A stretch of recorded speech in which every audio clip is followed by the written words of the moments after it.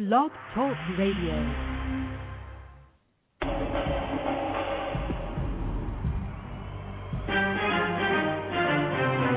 This is our common ground, alternative activist empowerment talk radio, speaking truth to power and ourselves.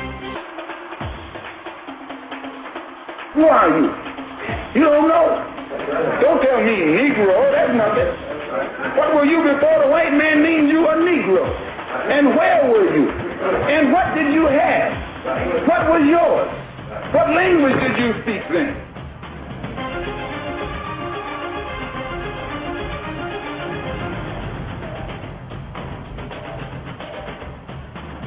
As you honor our forefathers and foremothers, I urge you to honor our living heroes. When you honor the names of Nat Turner, Harriet Tubman, and Malcolm X, I urge you to honor the names of Geronimo, JiJaga, Sundiata Acoli, Mutulu Shakur, and Mumia Abu-Jamal.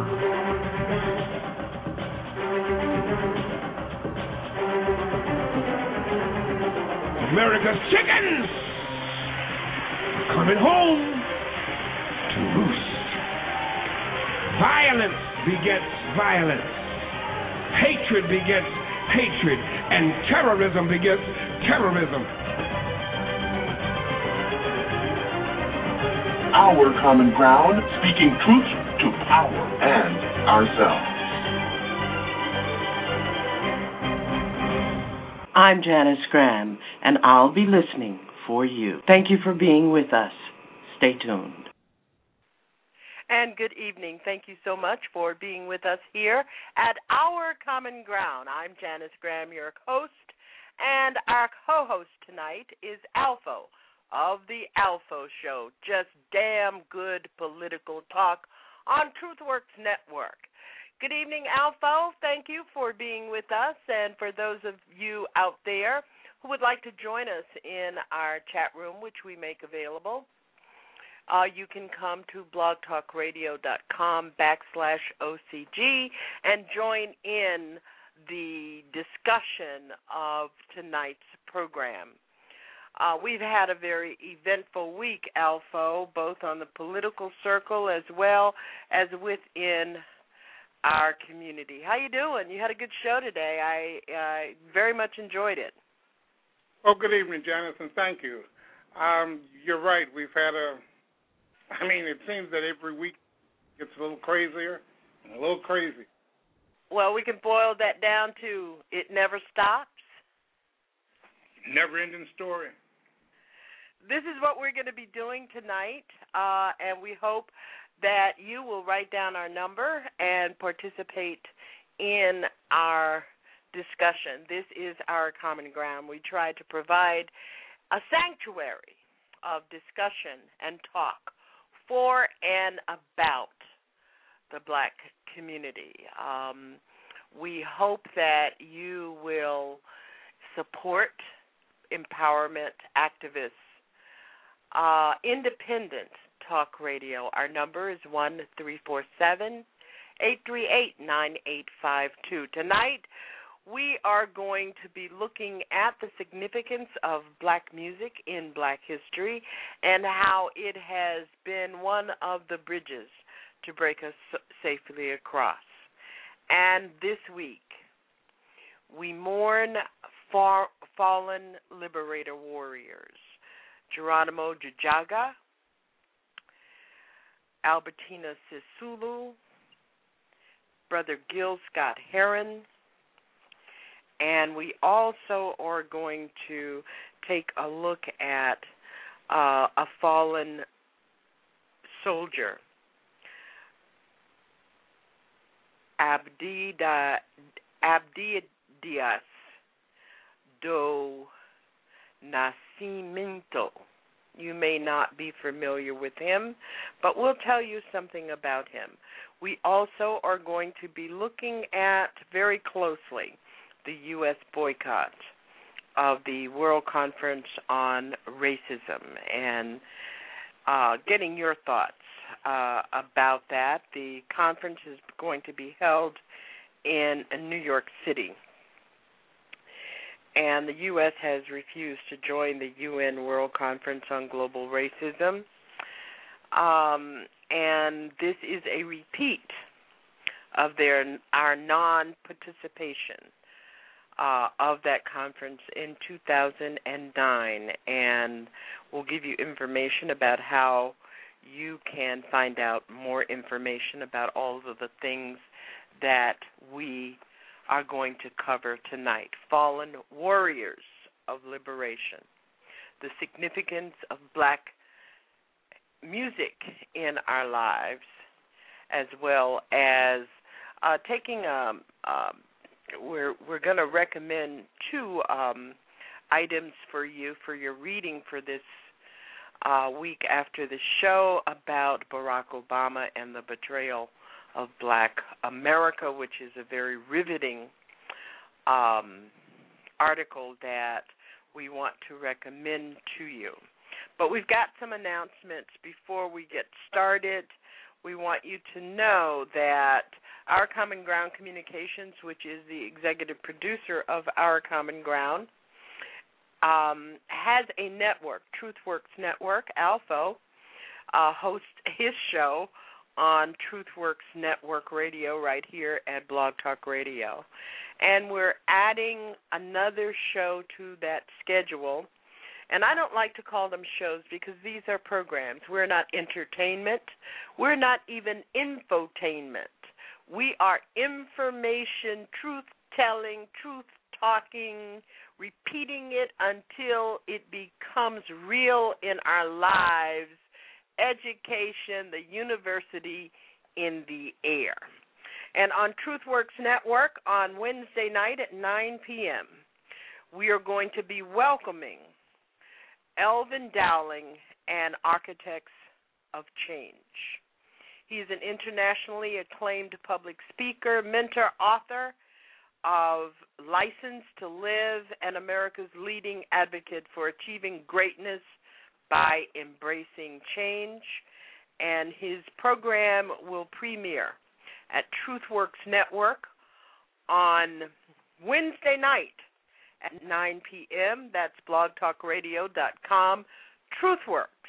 He's the former chief of staff for the world's oldest and largest Black Greek letter fraternity, Alpha Phi Alpha fraternity, with 150,000 members.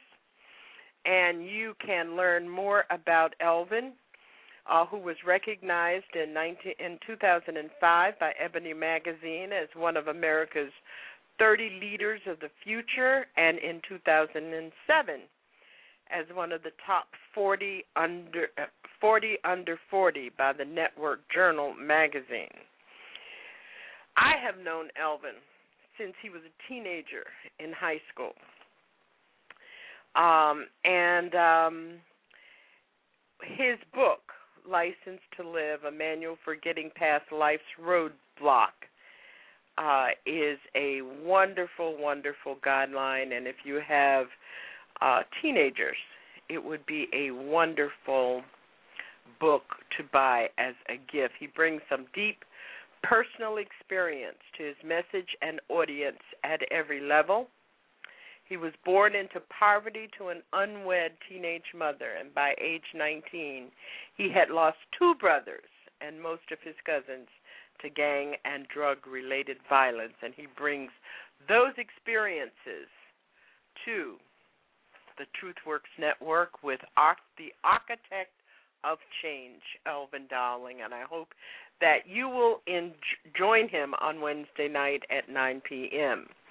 The other thing I want to tell you about is Dr. Runoko Rashidi, who is one of America's foremost African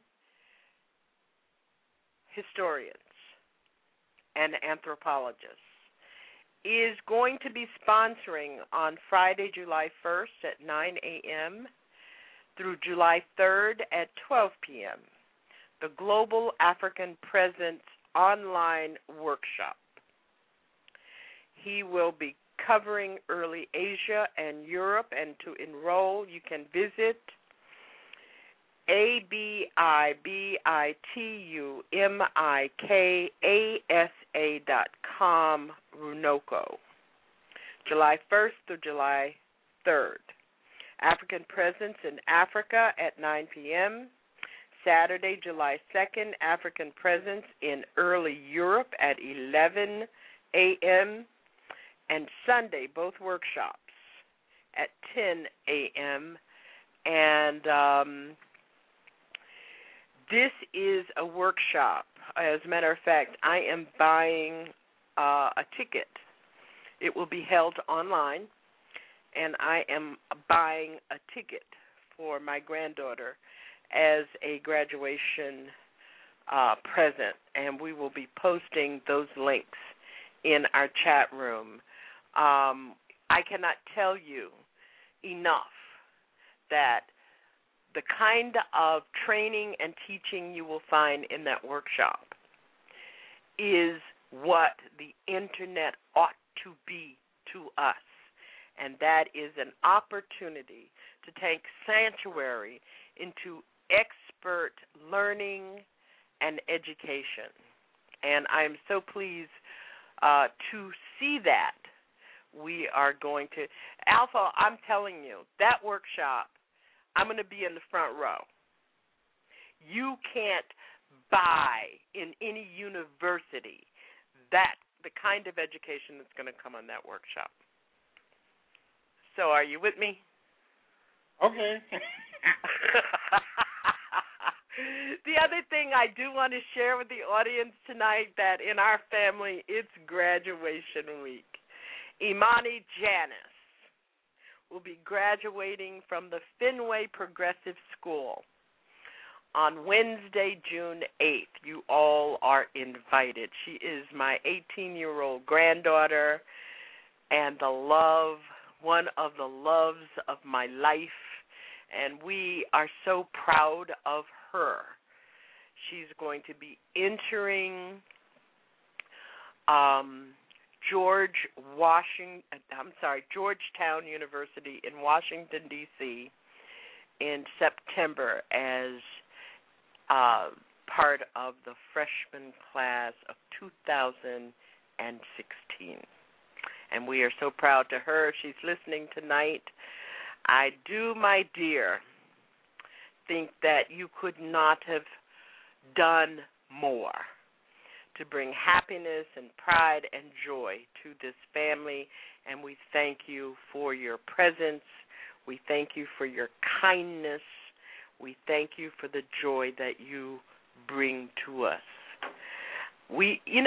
Alpha, I think sometimes families really have to learn to understand their blessings. I look at my granddaughter at 18 years old, where we know all of the roadblocks, all of the problems, all of the issues that could have been part of her life by her own hand or by the hand of just the way the world works for black children. And she has yet to have stumbled or caused us, as they say, as my grandmother used to say, angst. No angst here.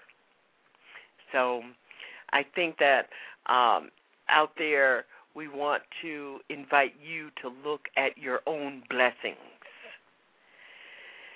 And we're going to get started. Alpha, I'm so glad to have you with us. I know you're kind of talked out tonight, but we're going to start doing this. And we thank you for being with us. If you have a friend who needs and wants independent, informed talk, give them a call, send them an email, and ask them to join you at our Common Ground tonight. We'll be here until midnight. Our number, 347-838-9852, and we're going to get going. We're going to start by taking a look at the fallen warriors of liberation. People know it's winter in America. Well, I think, there's no doubt when we were growing up that I think we all, any of us that had any kind of militancy or any ounce of resistance in us, we all identified strongly with Geronimo. And so Geronimo Pratt identified with him as well. I can't remember at what point where he took that name up, but I know as a direct result that we understood that Geronimo was a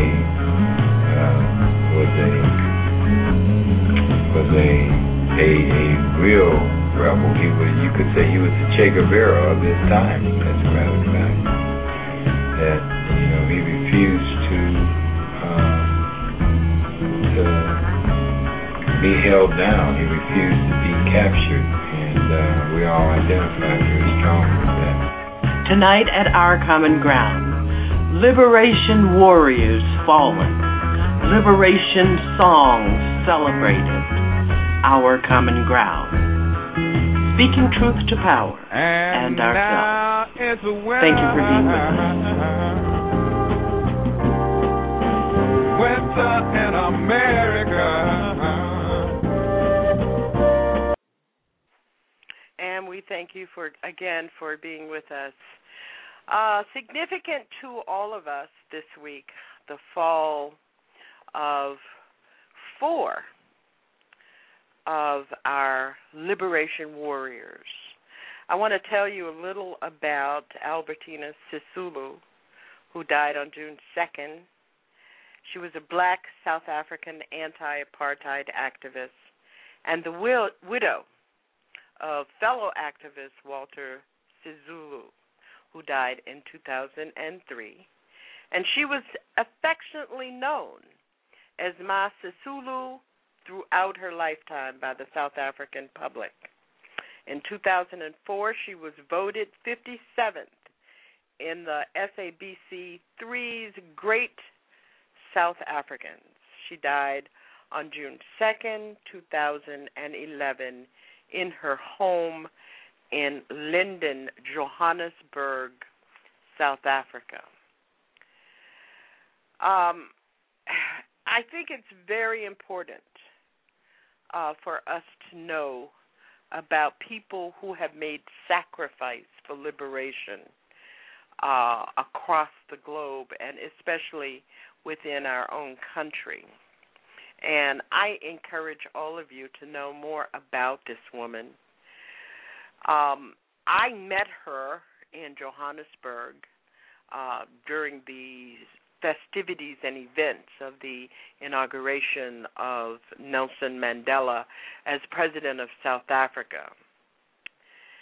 And one of the things in going to a luncheon for activist women that I remember her saying, and I tried to dig up the quotation or find it. I had written it down verbatim a long time ago, but I put it together like this.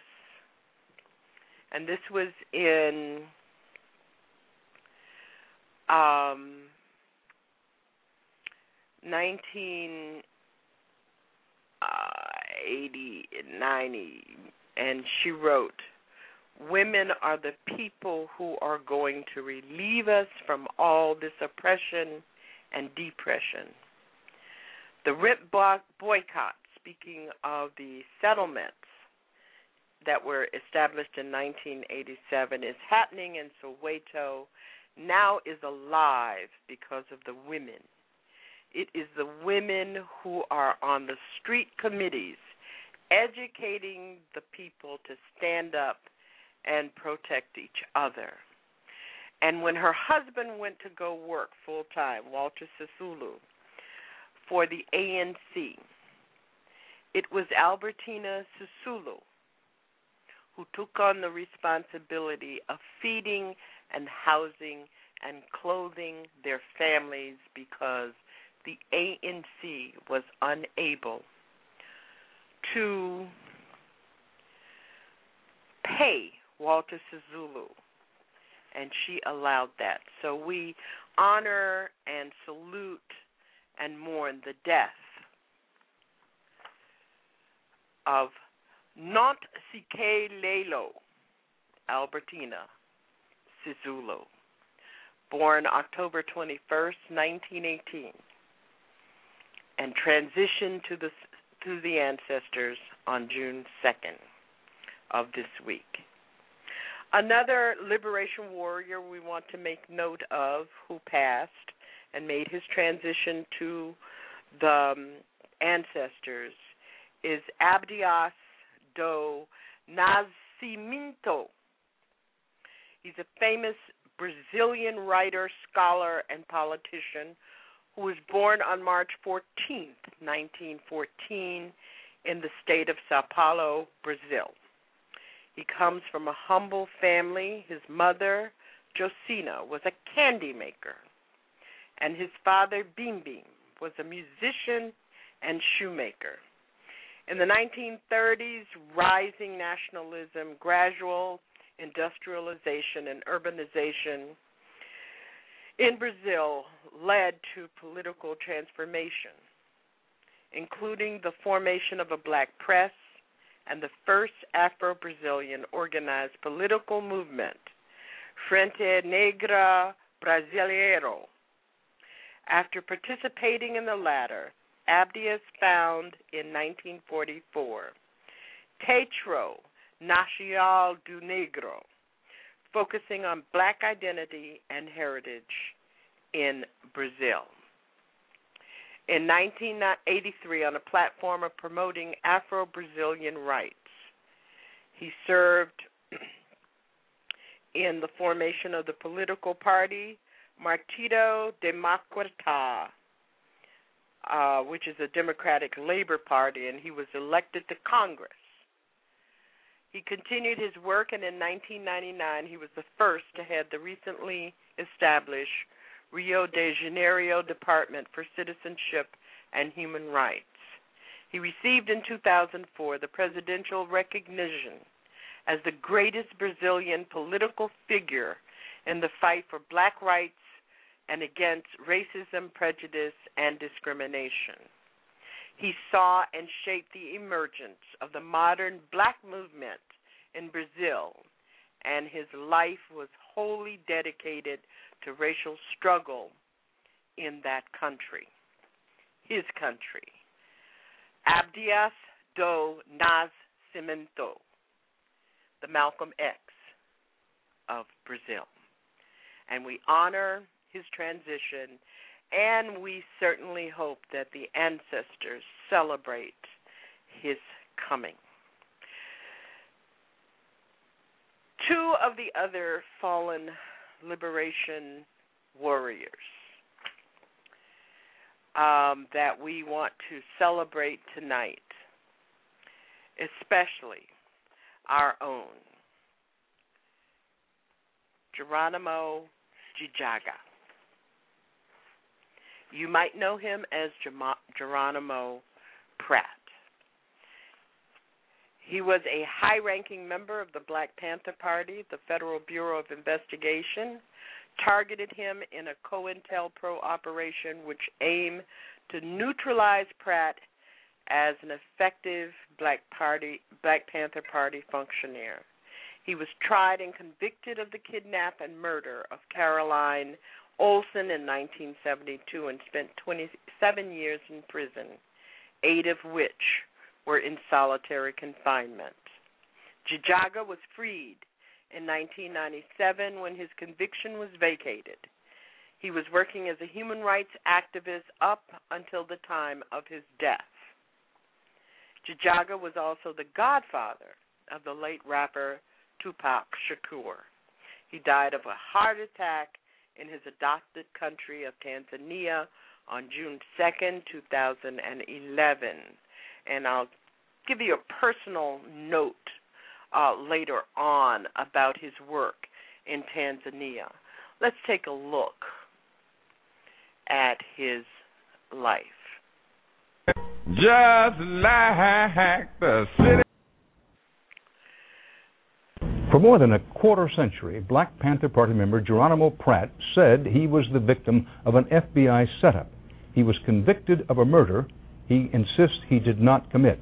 A year ago, CBS News turned up evidence the key prosecution witness was a police informer, something the jury was never told. This doesn't necessarily mean that Pratt is innocent. It may mean that he did not get a fair trial.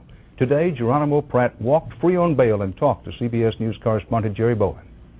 After 25 years and 5 appeals, a victory for ex-Black Panther Geronimo Pratt today, victory and freedom. We're going to keep on until we get what we know about. The same law and order judge who overturned the ex-Black Panther's murder conviction last month heard arguments for his release on bail today. All right, People versus Elmer G. Pratt. It was a court-appointed attorney named Johnny Cochran who lost the case 25 years ago. There's something kind of special about that number 25. I think this court could very well set this bail at $25,000. And finally, Pratt himself spoke to thank the judge for throwing out his conviction because the prosecution failed to disclose its chief witness all those years ago was a government informer. I just wanted to thank you from the bottom of my heart for your fair and courageous ruling. All right, so bail will be set at $25,000. The legal system that kept him in jail for 27 years for something he didn't do cannot be justified by one judge having the guts to do the right thing. Pratt has always maintained his innocence, as he did again today in an exclusive interview with CBS News. No, my mother didn't raise a murderer. The last person I killed was in Vietnam. As you know, the district attorneys decided to appeal. Mm-hmm. Why do you think he made that decision? I think it's a face-saving gesture. I would be the happiest person in probably the country if this case goes to a trial. This is what I've been wanting for years. We have the format, the basis to now call all the things that we did not know during trial, to finally have a fair trial and expose the truth. What do you think of the justice system? From looking at it for the last 27 years, it's everything from racist to classist to sexist to everything in between. Pratt and the Panthers were regarded as a threat to national security because of their armed militancy and black power message, a message Pratt says is still relevant to today's black youth. They're tired of being like dependent. They know I represent that we don't need anyone to give us any welfare, to give us anything. We can do it ourselves. The DA's appeal could hang over his head for a year, but for now, he's out. Geronimo Pratt is free. Jerry Bowen, CBS News, Santa Ana.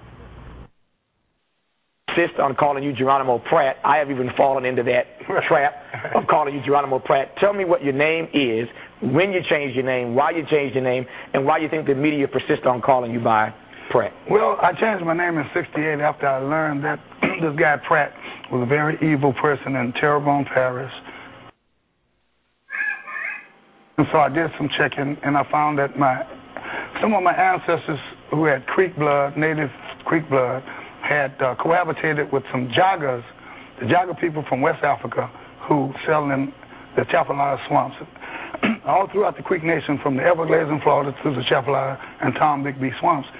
So I changed my name in 1968 to Geronimo JiJaga, which means Geronimo of the JiJaga Nation. Then I did it again in '88 because it seems like the powers that be didn't like to recognize that. They prefer you to use your slave name, similar to Toby and the Roots. Miniseries, sure. Right, in which they told him, no, you Toby. He's trying to tell him I'm Kunta Kinte. Names are very important to our historical personality, and we believe that by us having these bifurcated names, these alienating names, that it really causes schizophrenia, a certain kind of schizophrenic thing among our people that causes problems that we can resolve by just regaining our, like Amilcar Cabral calls, our historical personality. And once we get one with our historical personality, we achieve that oneness that erases that two-ness that divides.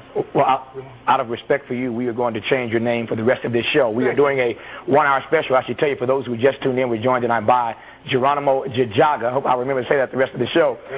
Joins us tonight here in studio with us, Johnny Cochran, his co-counsel in this case, joins us live from New York. We'll get to Johnny in just a second, but we are going to change Geronimo's name for the rest of this show out of respect for him. And now you know to call him Geronimo JiJaga when you see him in person. Having said that, let me ask you, Geronimo, whether or not you ever thought in 27 years in prison, 8 years in solitary confinement, as Johnny Cochran has told us time and time again on this program, did you ever give up hope that you would ever be released? Well, that question has been asked to me a lot. You have to understand, I joined the movement with the knowledge that we were going to be killed, driven on the ground, run out of the country, or in prison. When you say the movement, you're talking now about the Black Panther movement for those who don't know the story. No, I'm not talking about the Black Panther movement. That's a big mistake that we make in history. All right. We reduce everything to the Panther Party.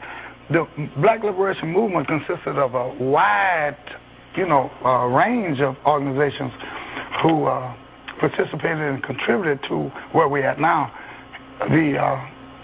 Our adversaries had a tendency to just paint everything Panther. If you were if you were FOI, Panthers did this. They weren't Panthers. If you were RNA, Panthers did that. When it goes to the newspapers, we knew the difference. We were all brothers and loved each other.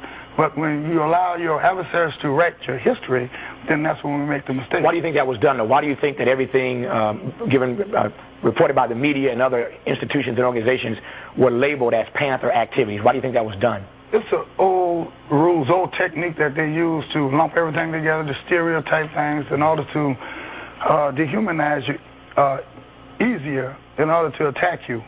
It happens in all struggles that when we allow our enemies to define our reality instead of defining it ourselves. We defined it, but we didn't have to press.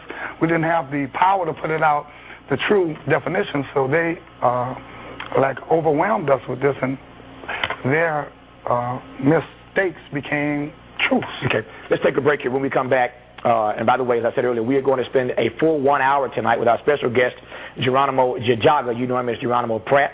We're going to spend a full hour with Geronimo tonight, and his co-counsel, Johnny Cochran, joins us live from New York. When we come back, I want to ask Johnny what got him so passionate about this case in the first place, why he took it on, and why for 27 years he stayed with this case. For the full hour tonight, we'll take your phone calls. Stay with us. We're back on the other side of this break.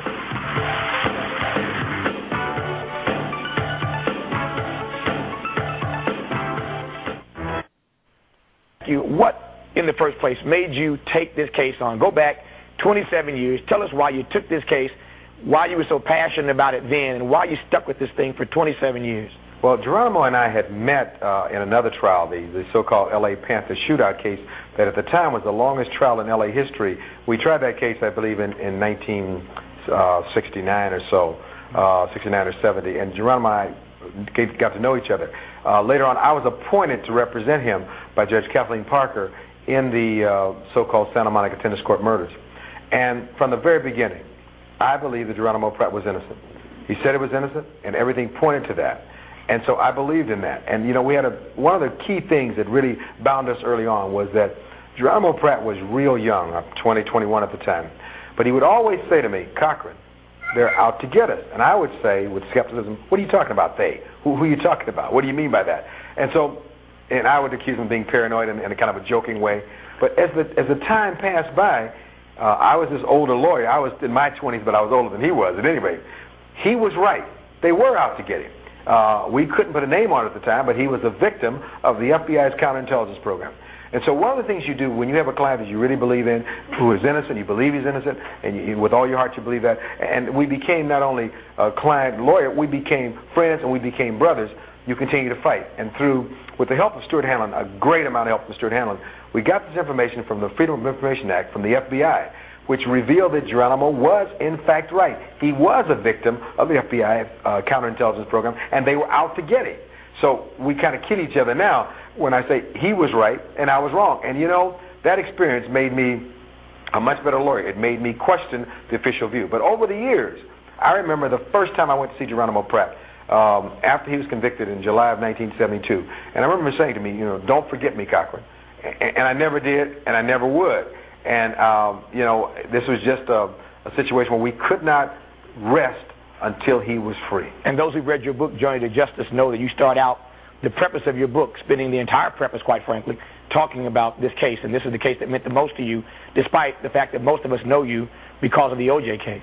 That's true. This was the most important case in my life, and the day that Geronimo Pratt was released from custody was the most important and satisfying victory of my whole life. Let's take some phone calls. We have got a lot to talk to Geronimo JiJaga about tonight, but we'll start with our phone calls tonight in California. Molly, thanks for holding. You're on BET Talk.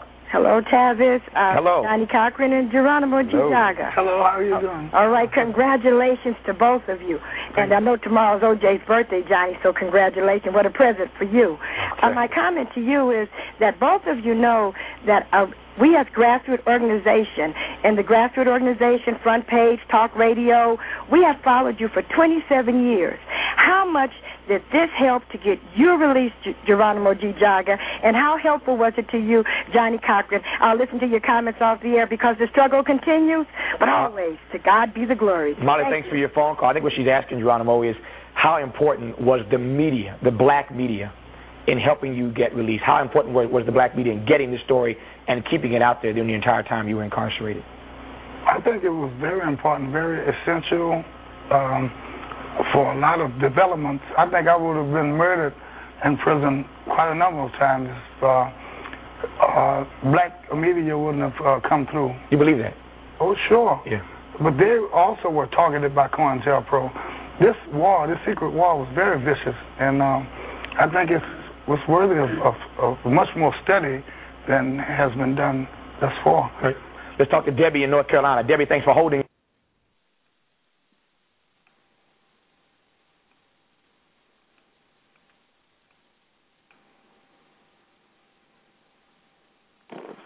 You know, Janice, as I listen to that, and as I listen to some of the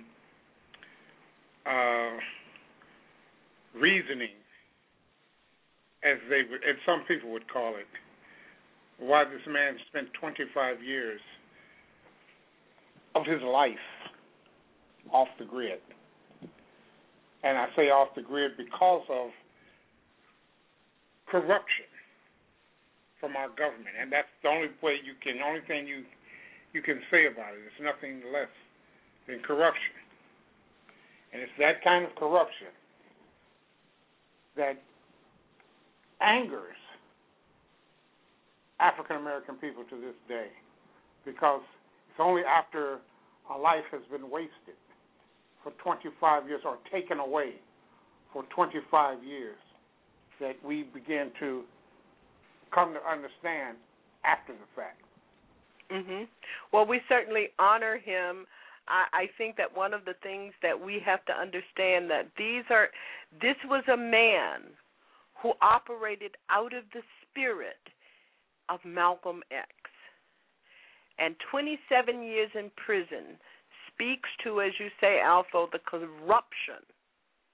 COINTELPRO was a corrupt government operation put in place and signed off by every president of the United States, the Secretary of the Attorney General's office, the Secretary of every department that had anything to do with the funding of urban police departments and the training of urban police departments. Let's go out to our phones in memory of Geronimo JiJaga. 610, you're on the air. I respect you. Hello. Hello, Hotel. Brother Brock. Hello, Hotel. Brother Brock out Brother here. Brock in Philadelphia, PA. Basically, good day to you, yours, Brother Alfo, the callers, the chatters, and the link that you just played. Thankful for that. And just an avid listener, so I'm soaking up the information. And I just hope I have as much fortitude as Geronimo Pratt, as well as the lawyer Cochran, who stayed the course for so many years. So I'm just hoping that my patience and virtue is the same. Really, I mean, I'm glad you made that point, Brother Brock. Johnny Cochran, if you look at the cases of Fred Hampton, if you look at the case of Kathleen Cleaver, if you look at the case of Angela Davis, and the circumstances around the arrest and charges against O.J. Simpson, Johnny Cochran has always been on the job for black people.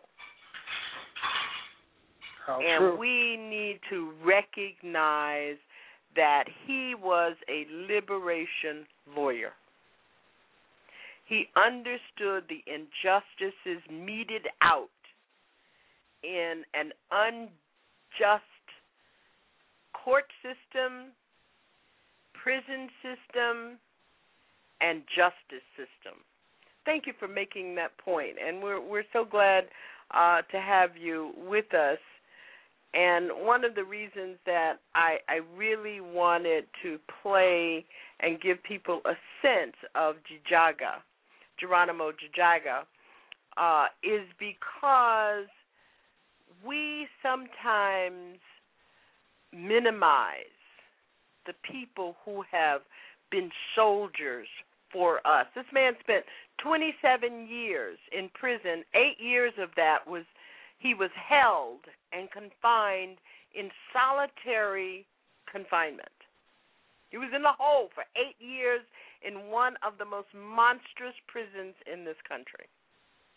And the reason is, and one of the reasons that the case had to be, the conviction had to be vacated, was because it was proven without a doubt that he simply was a victim of a witch hunt by the federal justice system. And I'd like to give one comment before I hang up and listen in the background on that.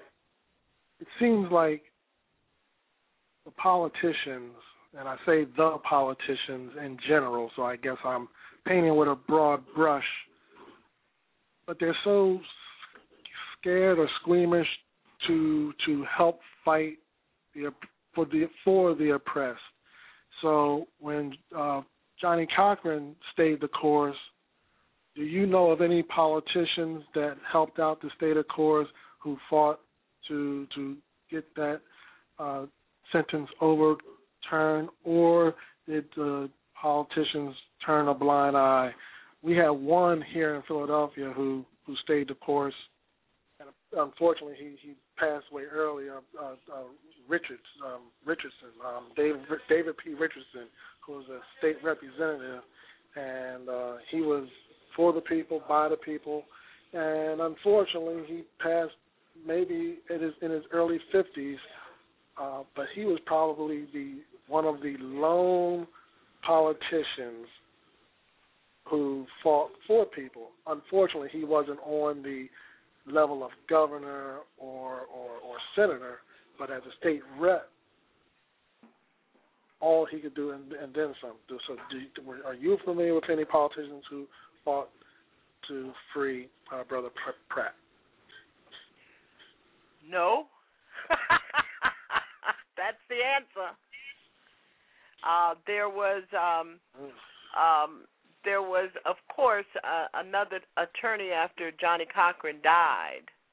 I mean, before Johnny Cochran died, and I can't think of his name, but one of the things I am suggesting to all of you is to read the book, which I posted in the chat room, Last Man Standing, The Tragedy and Triumph of Geronimo Pratt, and it's written by Jack Olson. JiJaga is his name, but of course the government would not acknowledge his change of name. Brother Brock, thank you so much for joining us. And just mute my mic so I can listen in the background, please. I certainly will. I'll just mute you. I'll make sure I'm doing it very carefully. That was Brother Brock of Philadelphia, PA. I can't overestimate what a government is willing to do to maintain a system of suppression and oppression. And I think that we ought to look at our past and we ought to look at our present in terms of what people are willing to do. We're going to take a break, and when we come back, we're going to be honoring Gil Scott-Heron, taking a look at his life since his birth on April 1st, 1949. He's an American poet, musician, and author. We call him the bluesologist. He's known primarily for his late 1960s and early 1970s work as a bluesologist or spoken word soul performer, and his collaborative work with musician Brian Jackson. You're listening to Our Common Ground. I'm Janice Graham, and on board with me is Alpha of The Alpha Show. Thank you so much for being with us.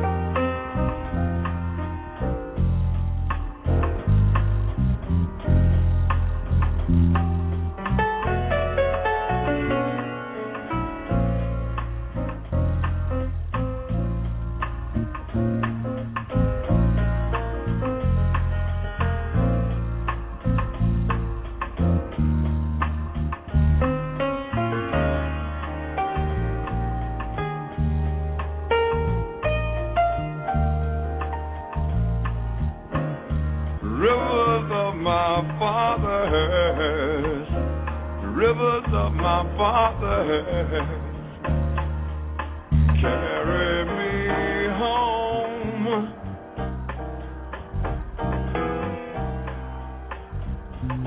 Please carry me home. Carry me home. Carry me home. Carry me home. Carry me home.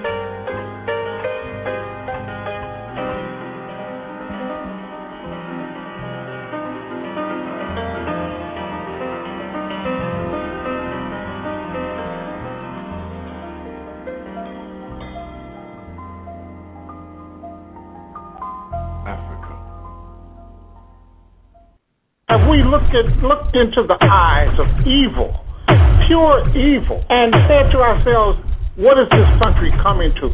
What have these bigoted racists, and I'll repeat it, bigoted racists. If anybody wants to challenge me on that, have at. Reload some Alpha, the Mo Alpha Show on TruthWorks Network. More of the Alpha Show, 4 p.m., TruthWorks Network.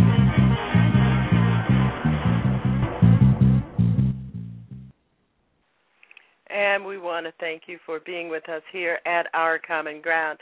You know, it sounds, Alpha, it may sound like I'm a little down tonight, but, you know, I don't see any replacements coming in for these folks. Oh, no, you're not going to see replacements. What you are seeing is I mean, when you think about Geronimo JiJaga, when you think about Gil Scott-Heron, when you think about Albertina Sisulu, and you think about all of these people who made the sacrifice, the ultimate sacrifices for their families and for our people, you're not seeing that coming up anymore. Well, Janice, you have to take into consideration the selfish aspect.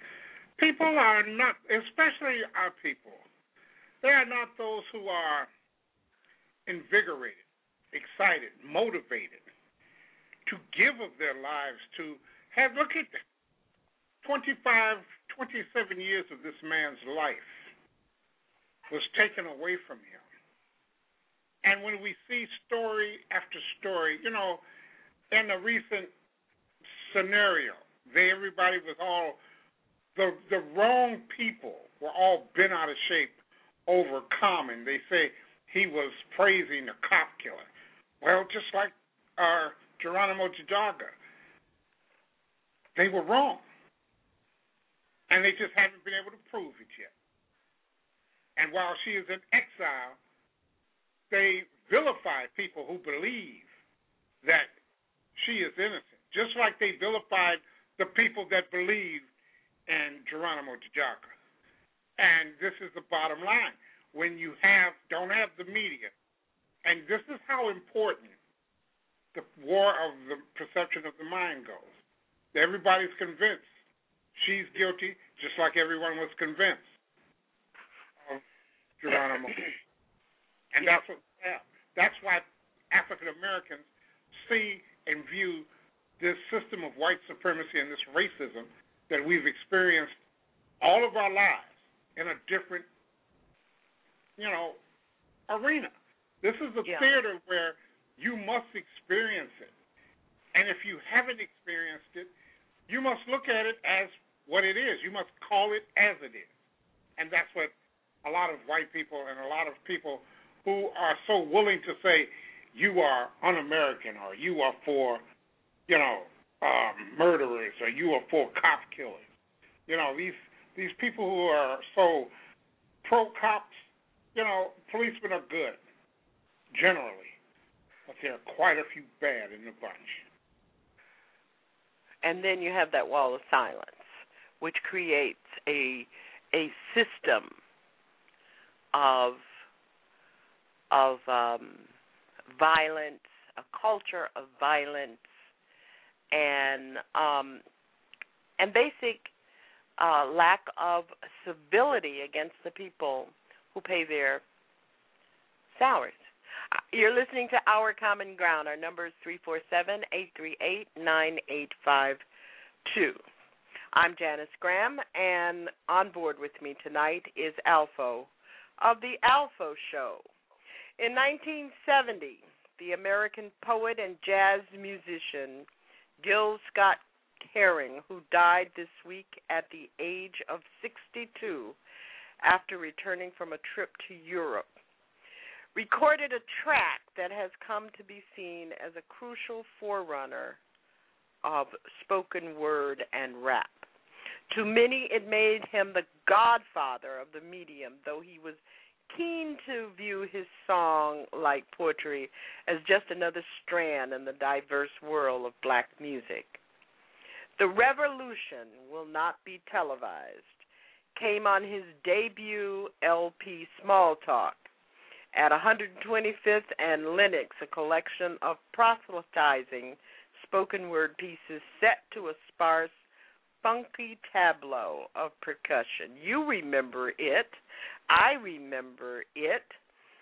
Scott-Heron described himself as a black man dedicated to expression of the joy and pride of blackness. He derided white America's complacency over inner city inequality with mordant wit and social observation. The revolution will not be right back after a message about a white tornado, white lightning, or white people. You will not have to worry about a dove in your bedroom, a tiger in your tank, or the giant in your toilet bowl. The revolution will not go better with Coke. The revolution will not fight germs that may cause bad breath. The revolution will put you in the driver's seat, he said. And here at Our Common Ground tonight, we honor the brilliance, the genius, and the tenacity of our brother, who is now our ancestor, Gil Scott-Heron. Just like the city that stagger on the coastline, in a nation that just can't stand much more. Like the forest buried beneath the highway, never had a chance to grow. Never had a chance to grow. And now it's winter. Winter in America. Yes, and all of the healers have been killed, sent away. Yeah, but the people know it's winter.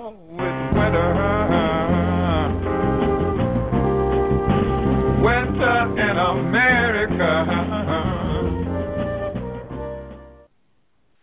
Gil Scott-Heron, who once famously warned the revolution will not be televised, has died in hospital in New York at the age of 62. He was known to be HIV positive and had struggled with drug addiction. Scott-Heron wrote his landmark piece when he was just 18 years old, and by the 1970s, he'd become the voice of black protest culture. The revolution will not be televised. Poetry, percussion, and politics. Gil Scott-Heron called it bluesology. It wasn't rap, something altogether more vulgar in his view, and he disliked being called its godfather. Born in Chicago in 1949, he grew up in racism, segregation, and the fight for basic civil rights. His most famous work, recorded when he was just 21, was a witty and scathing critique of the white mass media. You will not be able to lose yourself on Skag and skip out for beer during commercials because the revolution will not be televised. The revolution will not be televised. The revolution will not be brought to you by Xerox in 4 parts without commercial interruptions. His elegance with words should be no surprise. He wrote a novel and published poetry before having a hit and went to Lincoln University. His mother was a librarian. His father, the Jamaican footballer Gil Heron, who played for Celtic in the 50s.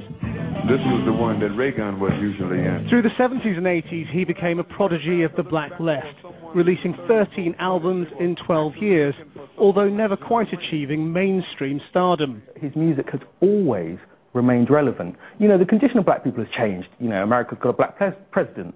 So in certain respects, things have changed a lot. But in other ways, in sensibility, in the ways that black people feel about their status, their position culturally in America, I think many things have stayed the same. And so a song like The Revolution Will Not Be Televised is 40 years old, but it still sounds powerfully resonant today. This was the one that Reagan was usually in. The movie targeted Ronald Reagan and America's shifting place in the world. Someone like John Wayne, but John Wayne was no longer available. And so a long, dry, unproductive period of his life followed, and drug addiction that saw him in and out of trouble with the law. He ended up in New York's Rikers Island prison in 2006. But it was there that he was reborn as a musician. Approached by a dance music producer, he started writing again and released I'm New Here just last year. I did not become someone different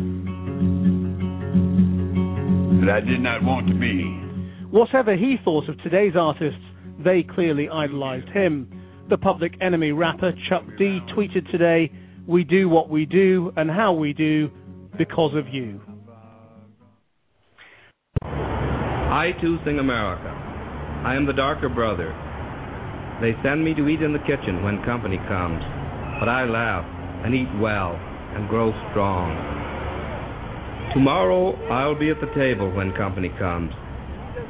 Nobody'll dare say to me, eat in the kitchen then. Besides, they'll see how beautiful we are and be ashamed. I too am America.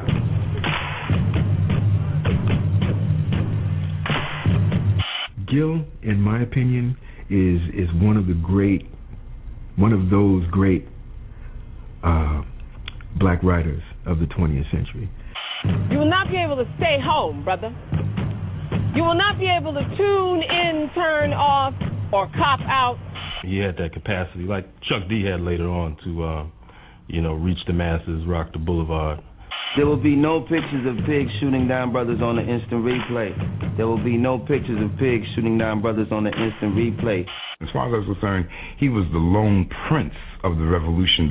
There will be no pictures of you and Willie Mae pushing that shopping cart down the block on the dead run. He represents the elder statesman and the man on the corner at the same time.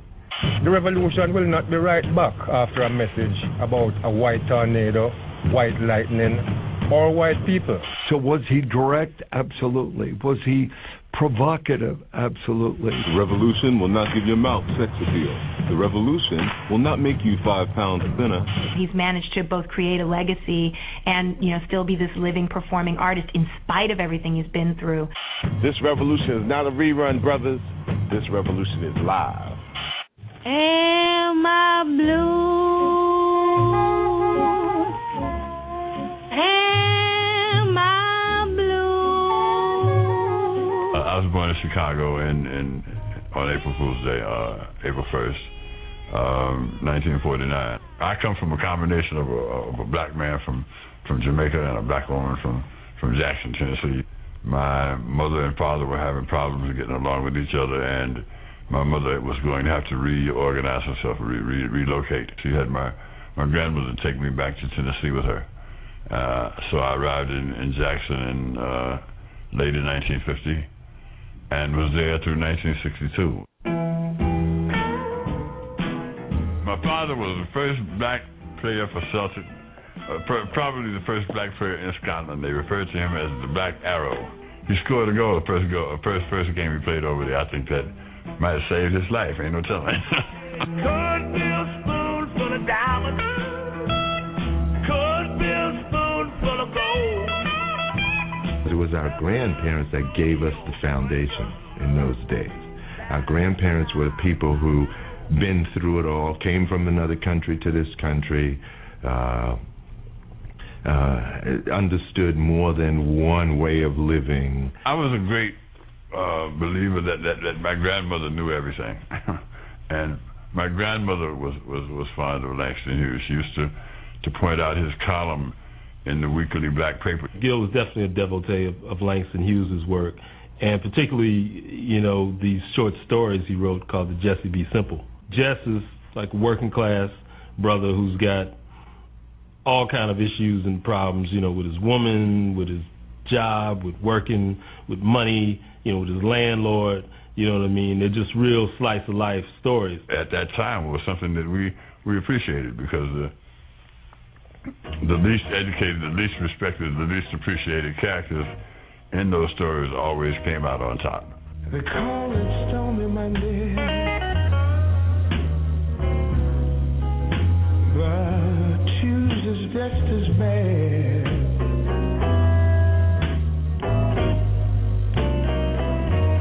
I come from the blues. I am a bluesologist, a musician. I come from that type of attitude. I come from Tennessee. If you're going to be brought up in the South, then you know that you got the blues right at your hip. B.B. King and to Bobby Blue Bland and to Lightning Hopkins and to John Lee Hooker. Lies about that.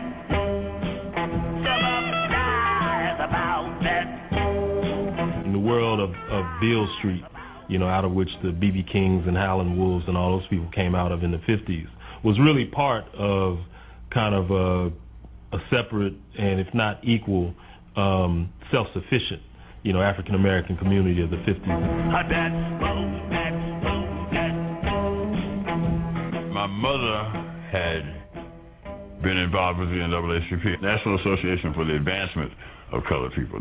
When that organization moved into Jackson, the primary purpose of it was to advance the educational process.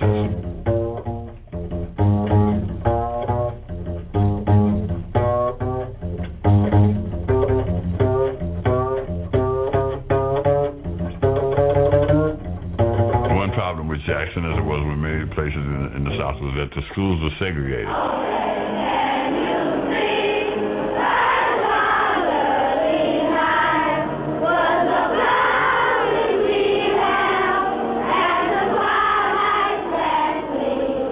In 1962, along with a guy named Gillard Glover and a girl named Madeline Walker.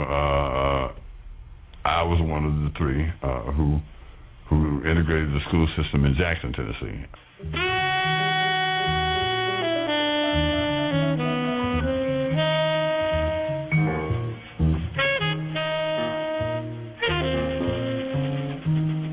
I was aware of the fact that some changes needed to be made. I learned that on the front porch at night when my grandmother and other people would talk about what the situations were and what needed to be done there, that there were some inequities there, and we were somehow on the lower end of it right through there, and we're trying to do something about that.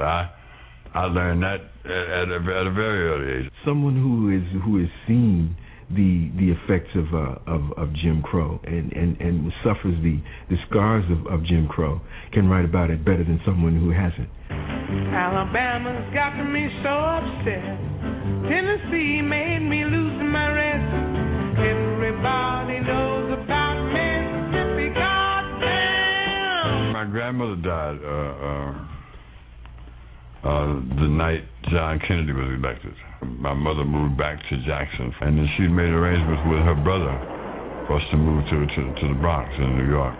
They were building this new project, new low-income housing project in the Chelsea neighborhood, which had almost no blacks. It was a Puerto Rican and white neighborhood.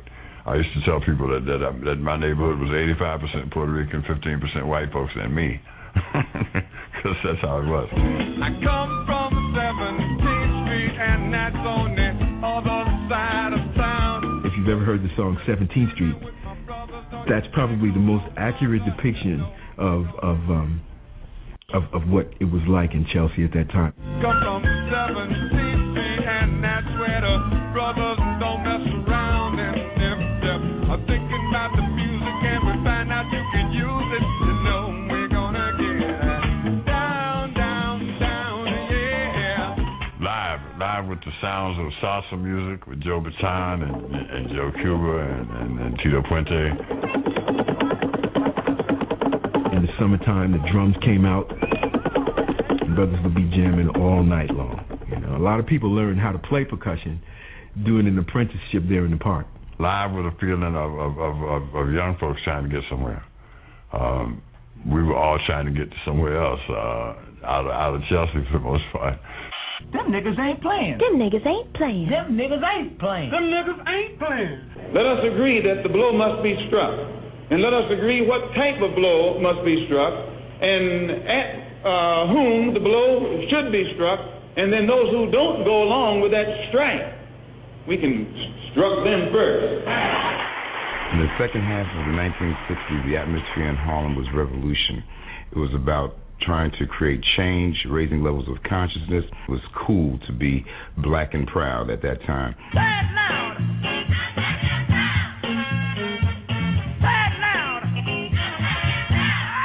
The word black was new. We had just gotten over Negro and colored, and decided we could all call ourselves black and agree on that. The Black Arts Movement was the impetus for a lot of different artist groups to emerge and to come into existence in a period when we were just having a field day with our blackness. It was a time of Malcolm X. It was a time of Dr. King's controversial attitude about how things needed to be done in the South. All these things were starting to be brought to you live on your living room television during dinner. Well, the Black Arts Movement was a movement of poets and visual artists and dancers and musicians who had decided that we were going to use our art as a major weapon to attack the oppressive system. Our movement aims to give Afro-Americans a sense of purpose. We aim at a world revolution of black and colored rising against former slave masters. Gil, he's practically, a teenager, when this is happening, but he's assimilating, the politics and the form. And at the same time, he's developing his craft as a musician as well, as a pianist, as a songwriter. I don't want nobody give me nothing. Open up the door. I'll get myself. I don't want nobody give me nothing. Open up the door. I'll get myself. When I got ready to go to college, I was looking for some place that I could help that would help me develop as a writer. Lincoln University was one of the universities that just seemed to magnetize many brothers and sisters who wanted to think. Langston Hughes and Melvin Tolson and Thurgood Marshall and Kwame Nkrumah, among others, had been students at Lincoln University. From river to river, uptown and down, there's liable to be confusion when a dream gets kicked around. You talk like they don't kick dreams around downtown. I expect they do, but I'm talking about Harlem to you. I went to Lincoln University for one reason, Langston Hughes. He was a Renaissance man. He wrote songs, he wrote poetry, he wrote columns, he wrote essays. And as a writer myself, I knew that you couldn't use just one form and get every idea across. At Lincoln, I did meet some incredible people, and one of them was Gil, and I felt like, okay, well, I met my Langston Hughes. A rat done bit my sister Nell with Whitey on the moon. Her face and arms began to swell, and Whitey's on the moon. I can't pay no doctor bills, but Whitey's on the moon. 10 years from now, I'll be paying still while Whitey's on the moon. I first met Gil at Lincoln University as a freshman. And I was working with a guy named Victor Brown. Victor introduced me to Gil while Gil was playing in one of the rooms. And Gil was working on some of his songs. Brian was looking in on us one day, watching what we were doing. And I was thinking, man, this guy writes great songs. We talked for a little while, and Brian said he had written some compositions, some music that he felt might work well with some lyrics. So I sat down to play a couple of things, and it was just like that. It just kind of clicked.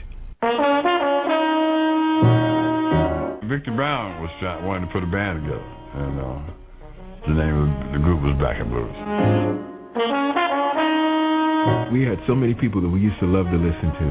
Al Green, Isaac Hayes, the whole Watt Stax thing, Otis Redding, Jimi Hendrix, Aretha Franklin. We would also listen to John Coltrane.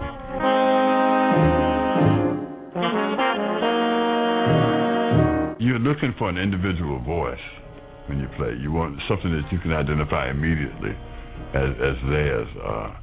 There are a lot of saxophone players and a lot of singers, and you recognize John Coltrane immediately. You recognize Billie Holiday immediately. You like to feel as though the musician put some of themselves and some of their individual talent into a particular song or idea, and you get that with Coltrane. My father was the first black player for Celtic, probably the first black player in Scotland. They referred to him as the Black Arrow. He scored a goal, the first game he played over there. I think that might have saved his life. Ain't no telling. Cornfield spoon full of diamonds. Cornfield spoon full of gold. It was our grandparents that gave us the foundation. Who will pay reparations on my soul?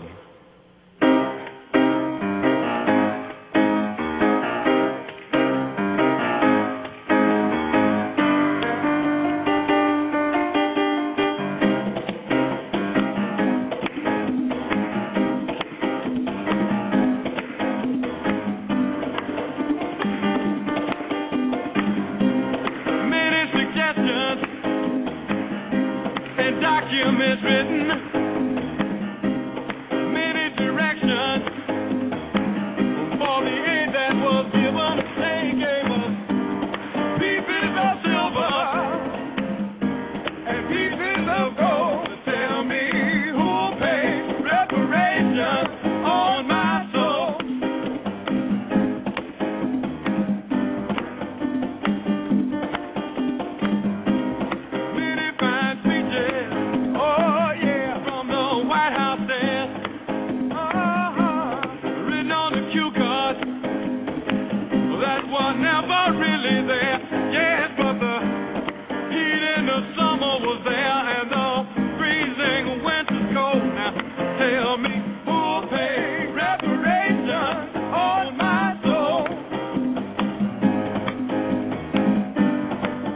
You're listening to Our Common Ground, speaking truth to power and ourselves.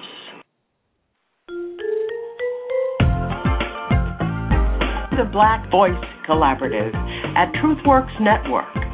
Tuesdays, A Heart for My People with Dr. Deborah Napier. Thursdays, Fearless Mother with Denise Bowles. And on Friday, it's India Declare After Dark, Real, Raw, and Right Now. On Saturday, it's Just Damn Radio with Alpho of The Alpho Show. TruthWorks Network at Blog Talk Radio.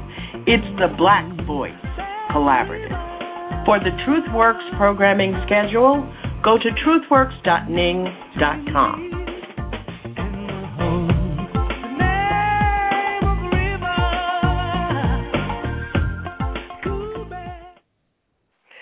And we thank you so much for being with us tonight as we pay tribute to Geronimo JiJaga, fearless liberation warrior, and Gil Scott-Heron, liberation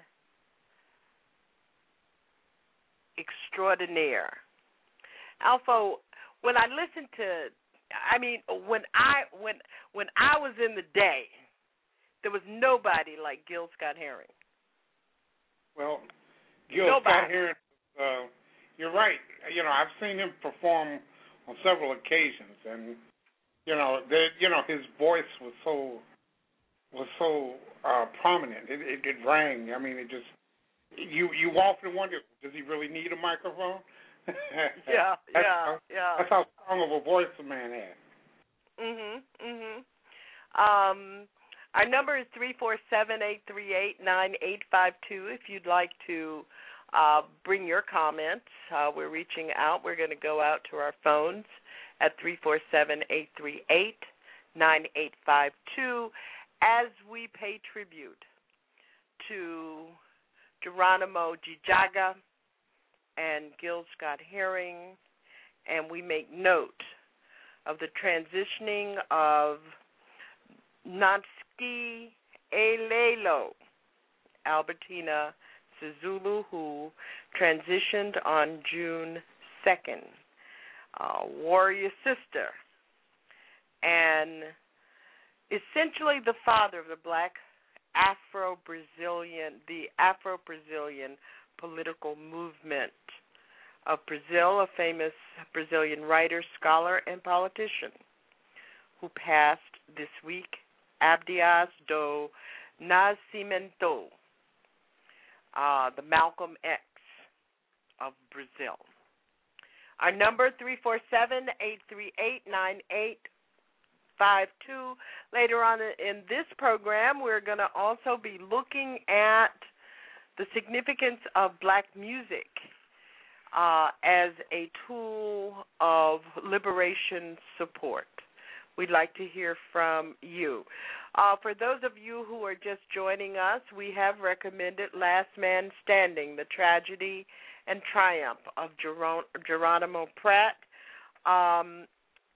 For your reading, if you'd like to know more about Geronimo Pratt, we also suggest that if you want to know more about the life of Gil Scott-Heron, the obituary and the tribute made to him in the Guardian.co.uk, www.guardian.co.uk,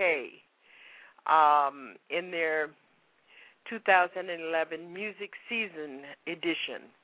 They have provided a very comprehensive obituary of our dear brother, Gil Scott-Heron. I'm Janice Graham, and Alpho is our host. We're going to go out to our phones. Alpho 972, you're on the air.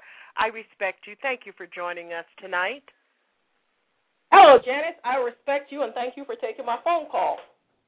Thank you, Sarah, for joining us. Good, thank you. I've heard you roaring on the Alpho show this afternoon. Well, thank you, Janice. I was looking forward to hearing you cut in today, but I didn't hear you, so I guess you had other things that you were getting ready to do for tonight. No, I was listening. I try to stay out of Alpha's business. He doesn't try to stay out of mine, but I try to stay out of his business. Well, Alpha was in rare form today. I'm surprised he didn't blow a gasket. But on a serious note, Janice, with Mr. Nascimeto, you know, I had to be quite. I almost forgot about that brother until Skip Gates did Blacks in Latin America. Did y'all get a chance to see that series? You know, I have recorded it, but I haven't seen it. I want to see it on recording. Okay. But my grandchildren thoroughly enjoyed it. Even the 9-year-old. I did. For those of you who it's still out there, you can pull it up on PBS. You can go online and you can pull it up and you can watch the different series. Mm-hmm, but it was so profound what this brother was trying to do down there in Brazil. And he lived a very ripe old age, but unfortunately he did not get accomplished all of the things that he wanted to get done. Far as with. Part of the problem is that the American media, most people don't know very much about him because the American media does not respect people of color, international nature of anti-racism work. Correct. You are very correct. Which shouldn't befuddle any of us. Because they don't respect the anti-racism work that's going on in this country. A good note, Sarah, because one of the things we're going to talk about if we can get to it, if not, I'm going to be doing a special on Monday night on TruthWorks Network about the U.S. boycott of the UN Conference on Global Racism. On Durban 3. On Monday night. Touch on that, and I hope you dedicate the whole hour to it, as well as Mrs. Sisulu and all of the others who have transitioned out of here. We are losing our giants. And which is, you know, this is very sad when I heard about Brother Pratt as well as Gil Scott-Heron, because these people they left out of here in their 60s, they did not even. And what really hurts me with Brother Pratt is that this man only got to spend like 13 years out of incarceration. He got to finally out, which I'm glad that he got a chance to get married, start a family, and at least he died in the motherland. He didn't die in this land of the enslavers of his ancestors. So I can take comfort in those two things. But still, you know, I have a house guest, my beloved, very best friend for many, many, many years, is the director of a program that does work with men who perpetrate sexual violence against women, and she's located in Goma, in the Congo, in the Republic of the Congo. They say it's a democratic republic, but we don't think so. And she's here visiting with me for a month and a half, and she went into Tanzania about 2 days before she came into Boston, and one of the people she went to visit was Geronimo JiJaga. And she was so excited about going back. She's going to be leaving and going back. She's in the Dominican Republic now, doing some work and visiting with her family, and she's going to be going back. And, of course, I am always very, very fretful about her safety in the Congo and traveling through the country and traveling between the Congo and Rwanda and Tanzania. And I have been there with her, and it is no picnic to choose to do this work. And Brother JiJaga is working in building a community in Tanzania, and one of the things that he's doing is community organizing.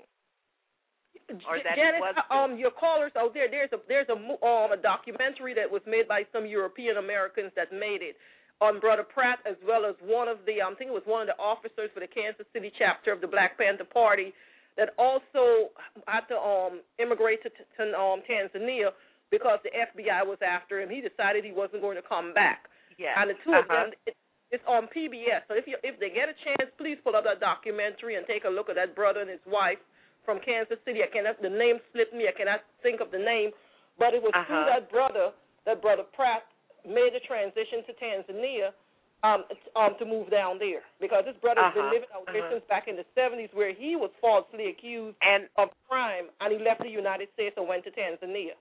And another former Black Panther Party member who was very active with Geronimo, Aaron Dixon, out of Seattle.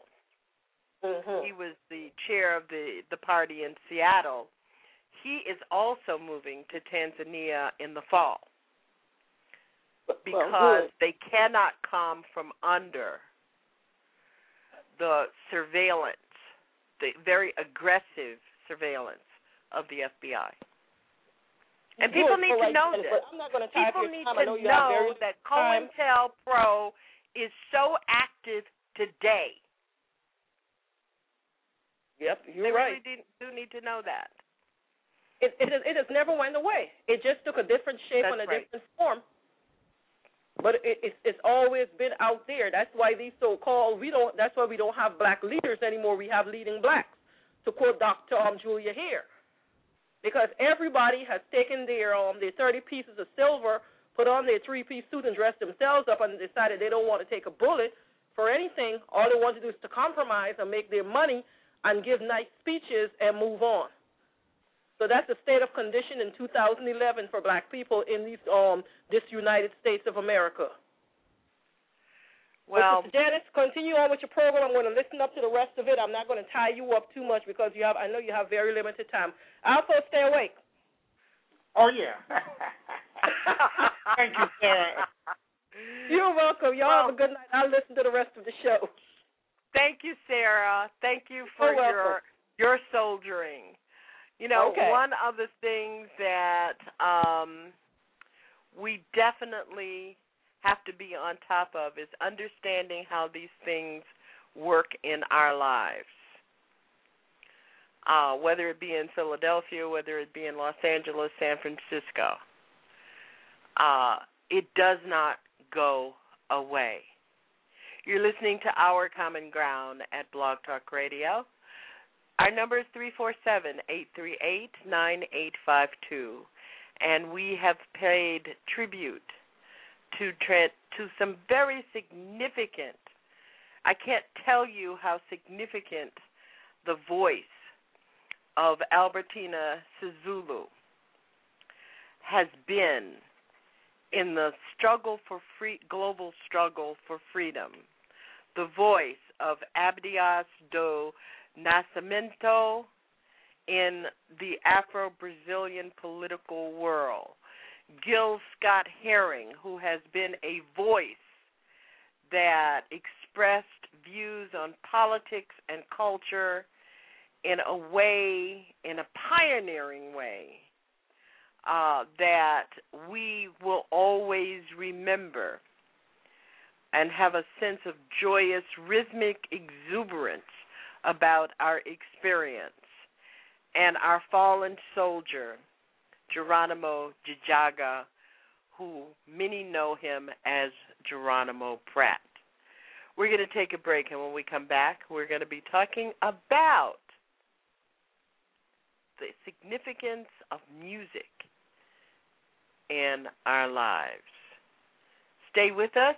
Our number, 347-838-9852, and we'll be talking about Gil Scott-Heron and Geronimo JiJaga when we come back, as well as music in our lives with you.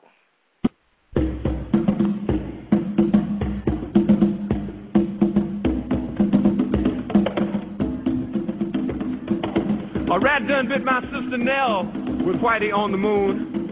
Her face and arms began to swell, and Whitey's on the moon. I can't pay no doctor bills, but Whitey's on the moon. 10 years from now, I'll be paying still while Whitey's on the moon. You know, the man just upped my rent last night because Whitey's on the moon.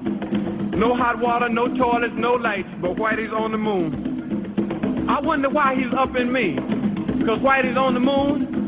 Well, I was already giving him $50 a week, and now Whitey's on the moon. Taxes taking my whole damn check. The junkies make me a nervous wreck. The price of food is going up, and as if all that crap wasn't enough, a rat done bit my sister Nell with Whitey on the moon. Her face and arms began to swell, and Whitey's on the moon. Was all that money I made last year for Whitey on the moon? How come I ain't got no money here? Whitey's on the moon. You know, I just about had my fill. You know that the ice cream scoop can make a child smile, and that by slowing us down, the traffic light can keep us going. You know that the lawnmower makes life easier, that the blood bank makes life possible. But did you know all these ideas came from the minds of African Americans? Support the United Negro College Fund, because a mind is a terrible thing to waste. Visit uncf.org or call 1-800-332-UNCF. Brought to you by UNCF and the Ad Council.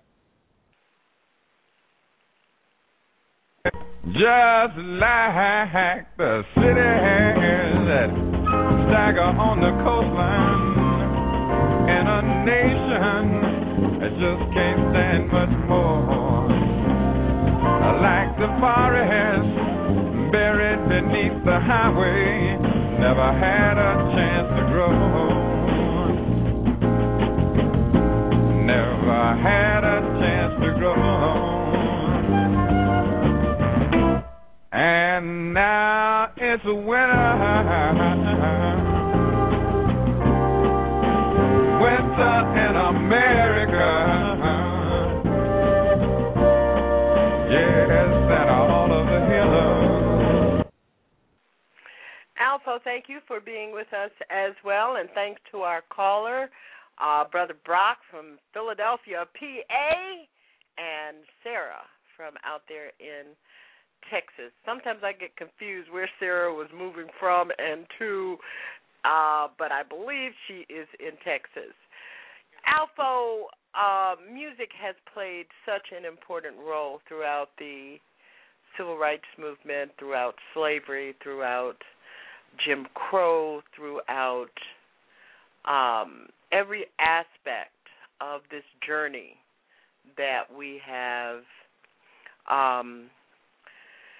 been involved in, been part of, been at the end of in this country. And June is Music History Month, and I want to give us an idea about the kind of contribution, but also the kind of support network that music has played. For those of you who are out there, one of the things I want to ask you to do is to call us and tell us what's your top piece of music that you believe was most empowering to our struggle for freedom, our struggle for liberation, black empowerment, in your lifetime. It could be 60s, 70s, 80s, because it could be the bebop, it could be the reggae, it could be the hip-hop, it could be the rock, rhythm and blues, it can be pop, because, Alpha, really, music has kind of kept our feet to the fire on one hand and comforted us on the other hand. Well, Janice, when I think of a special song that just, of that era that I relate to, it's got to be B-Movie. It's one of my favorites.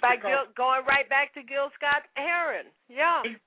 Because it for what he said then, you can apply it now. That's right. That is like the national anthem of future, past, and present. Mhm. Well, you know what my song of all times the song that really kept me as an activist was this one.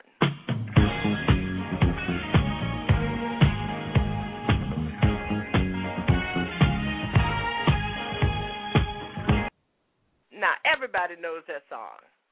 Am I right? Well, of course. Our number is 347-838-9852. We do want to remind you that on Wednesday night at 9 p.m., Elvin Dowling and Architects for Change will be joining the TruthWorks Network lineup. On Monday night at 10 p.m., we will be doing a special, an Our Common Ground special, talking about the U.S. boycott of the UN Conference on Global Racism, Durban 3, right here at Our Common Ground. Mother, mother, there's too many of you crying. Brother, brother, brother, there's far too many of you dying. You know we've got to find a way to bring some loving here today. Father, Father, we don't need to escalate.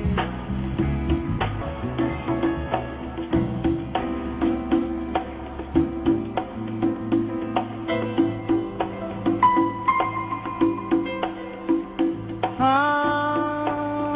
wanna know what's going on, baby. Yes, I wanna know what's going on right now, people.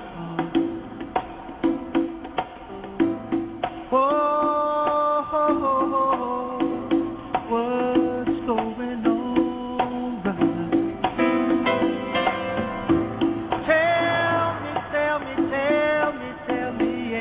It's a music that has transcended and gone above everything that society said we were not allowed to do.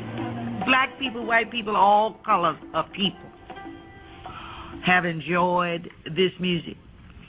And no matter what comes and what goes, they're not ever going to really get rid of it. It's too basic. It's too real. I know a place. Ain't nobody crying. No, ain't nobody hurting. No, ain't nobody thinking. No, lying to the baby. No. Jump on,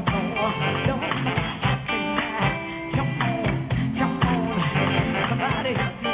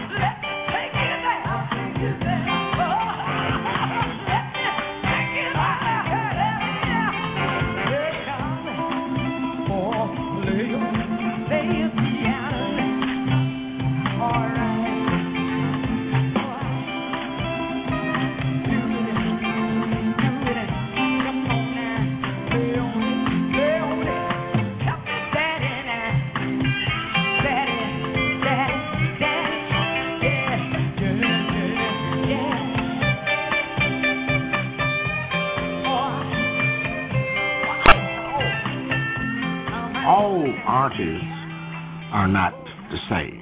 There are some who's out there who are trying to recap what we had in the 60s or in the movement. I think they begin to realize what has gone wrong within the last 15 or 20 years, and they're trying to make amends to this.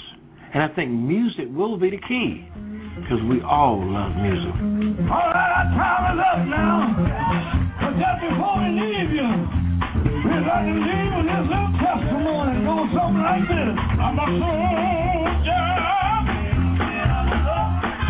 Hard fighting soldier tonight, y'all. I'm a warrior, yeah.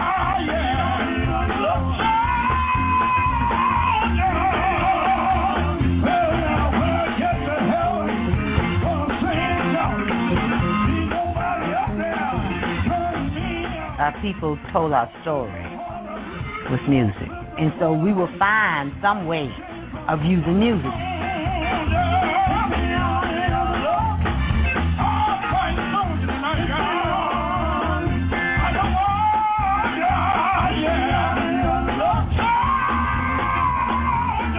To me, there is no other music that certainly has ever started in this country, America, that didn't come from black music.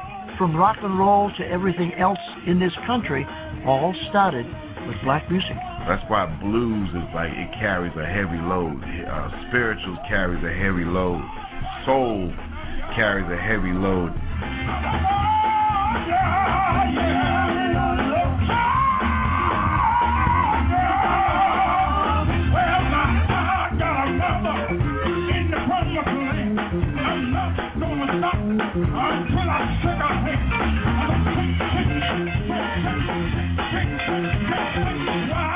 They're looking for music to be deeper in content, deeper in meaning and purpose. It's everywhere. More than ever before, music is the soundtrack of our lives.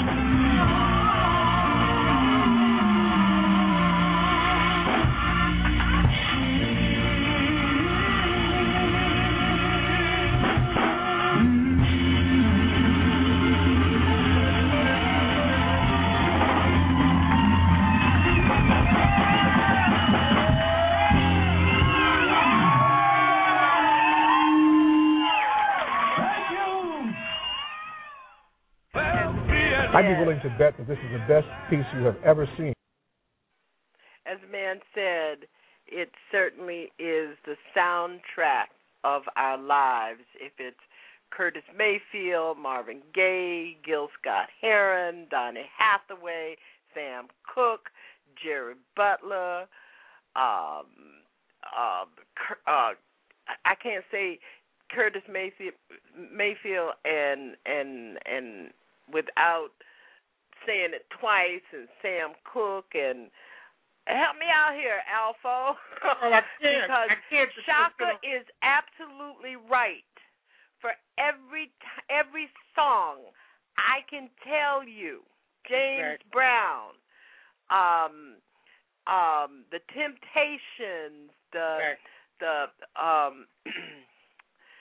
Spinners, whoever. Our music is so profound that I can tell you exactly where I was the first time I heard most of them. Exactly. Our number is 347-838-9852. We'd like to hear from you. You know, Janice, on our weekends here in Chicago, Sunday mornings, Saturday evenings, we have the late, great Richard Pegee. They still play the best music of your life. And then, of course, there's the world-renowned Herb Kent, and he still plays Dusties.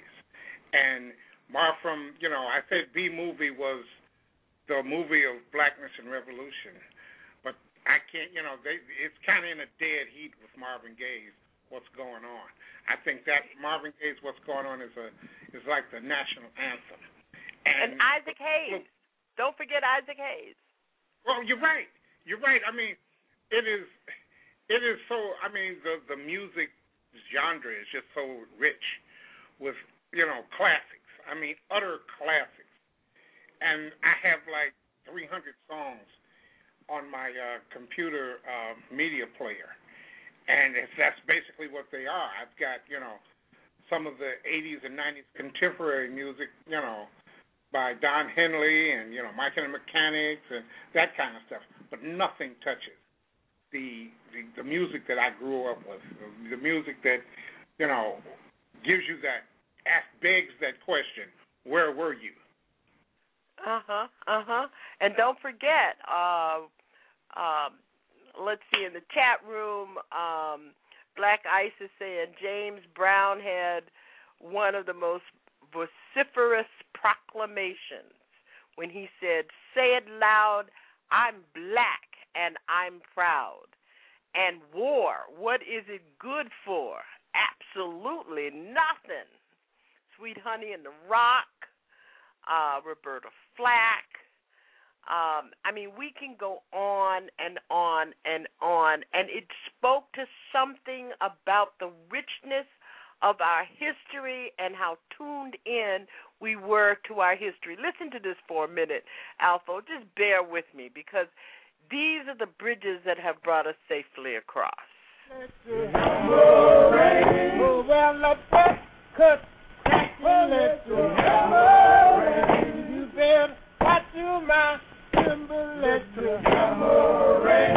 old man is waiting for to carry you to freedom. Follow the drink and go. In the water,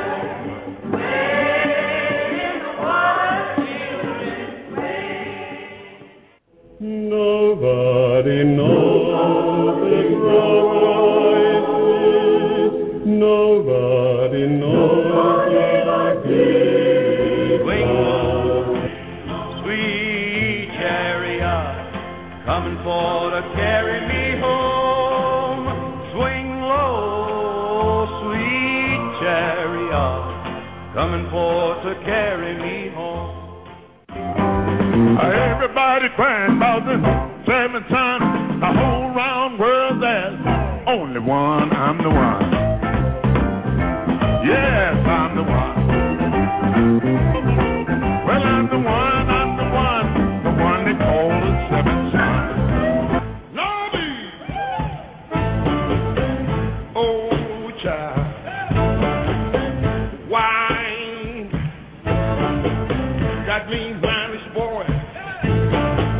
I'm a man. I'm a full-grown man. I'm a man. I love to see you strut up and down the floor when you're talking to me. That baby talk, I like it like that. Ho, ho, ho, ho. Whoa. Ooh, yeah. Money in my pocket, but I just can't get no love. Money in my pocket, but I just can't get no love. I'm praying for a girl to be my own. Sonia said she's coming, but I don't believe a word that she said.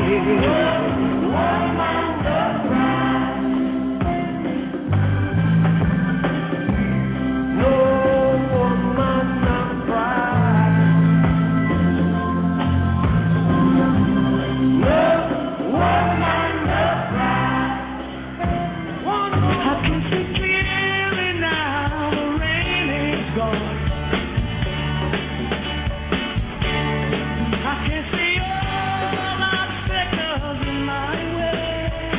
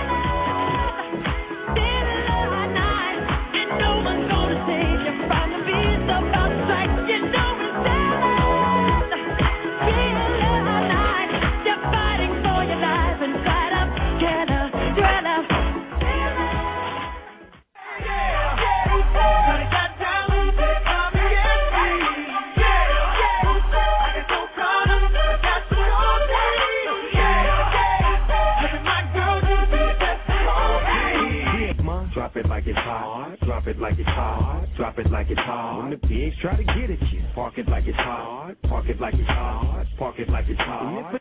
Get an attitude. Pop it like it's hot. Pop it like it's hot. Let's get lost tonight. You could be my black Kate Moss tonight.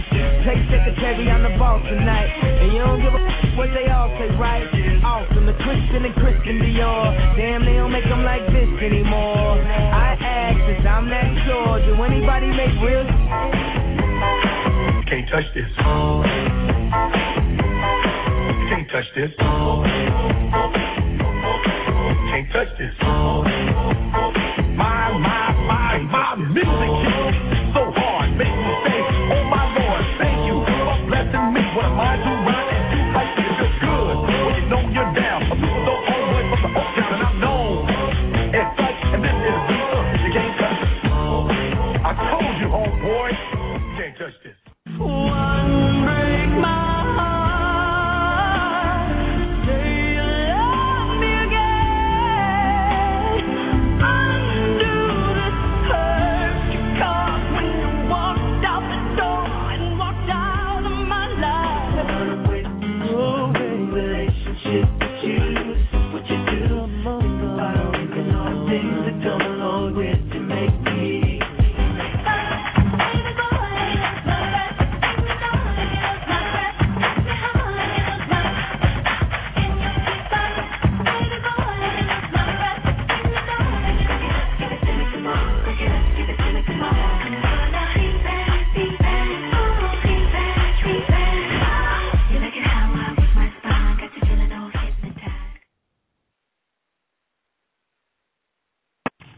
Who will pay reparations on my soul?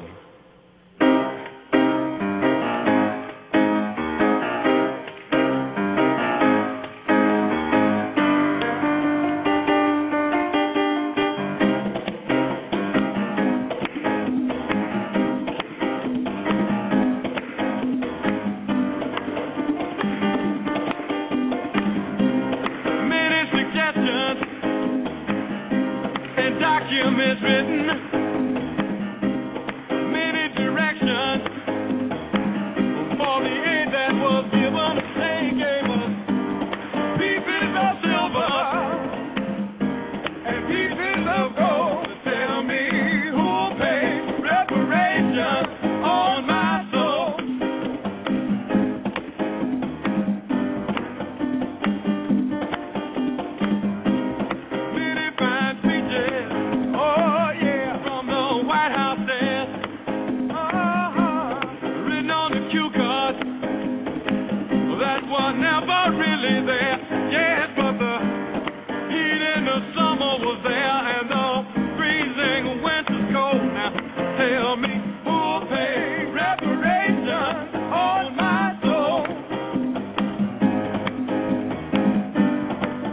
You're listening to Our Common Ground, speaking truth to power and ourselves. And also, I don't think that there is any other people. And that was just a montage of sounds that we don't often think about or talk about. But, you know, in our chat room, people are mentioning Curtis Blow, Sugar Hill Gang, Dead President, Rick James, Roy Ayers, Lou Rawls, Miles Davis, the OJs, and Bill Withers, and John Coltrane, and I have to say Clifford Brown, and Nancy Wilson, and Sarah Vaughan, and Nina Simone. We go on and on and on. And each Saturday night throughout the month of June, we'll be bringing you more music. It's Blog Talk Radio really isn't a good venue to really enjoy being able to mix up music. But I did want to bring in Black Music Month with some thoughts about how the role that music has played in our lives.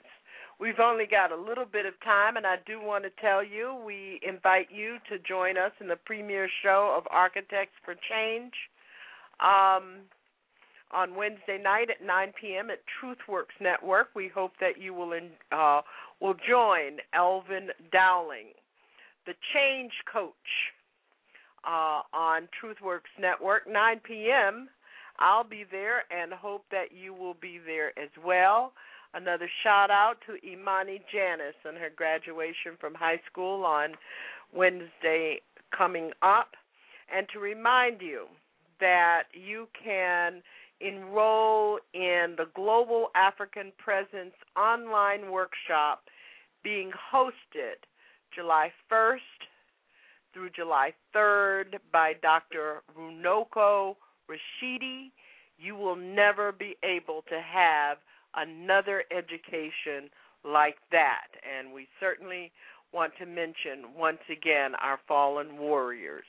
And thank you for joining us in tribute to each of them: Gil Scott-Heron, Albertina Sisulu, Geronimo JiJaga, and, of course, Abdias do Nascimento, the Afro-Brazilian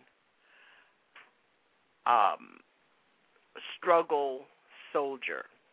Thank you for being with us, Alpho. Thank you for being with us. I hope that you all have a very good weekend. One of the things that I do want to recommend for your reading this week is an article which appears in American Thinker. You can, excuse me, it is Barack Obama and the Betrayal of Black America. And you can go to, it's written by,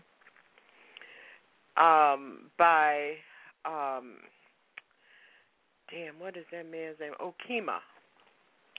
And you can go to the American Thinker for that article. I'll be posting it in our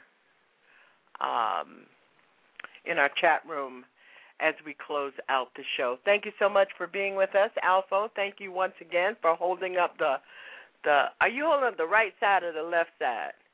You know I can't hold up nothing right. You know. We got to get out of here, Alpho. We hope that the ancestors receive in great celebration the souls and presence of our newest fallen liberation soldiers. Thank you for being with us. We'll see you on Monday night in a special. Well, I think, you know.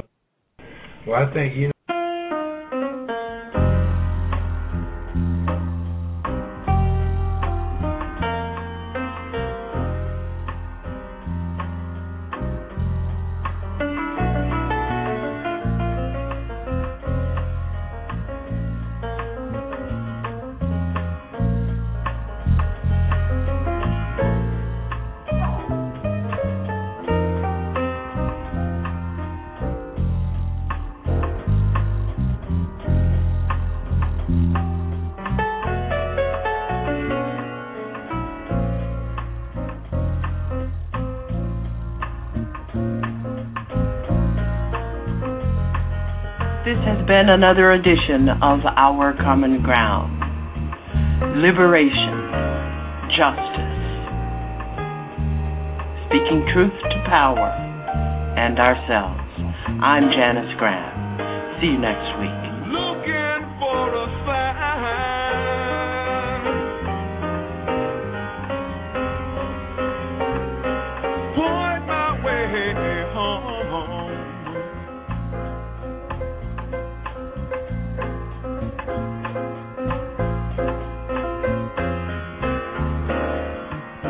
Let me lay down by a stream somewhere miles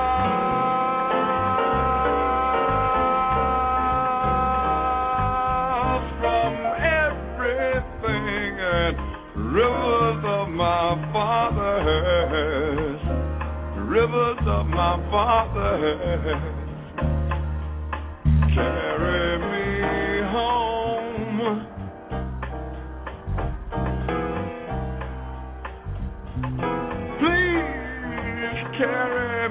home.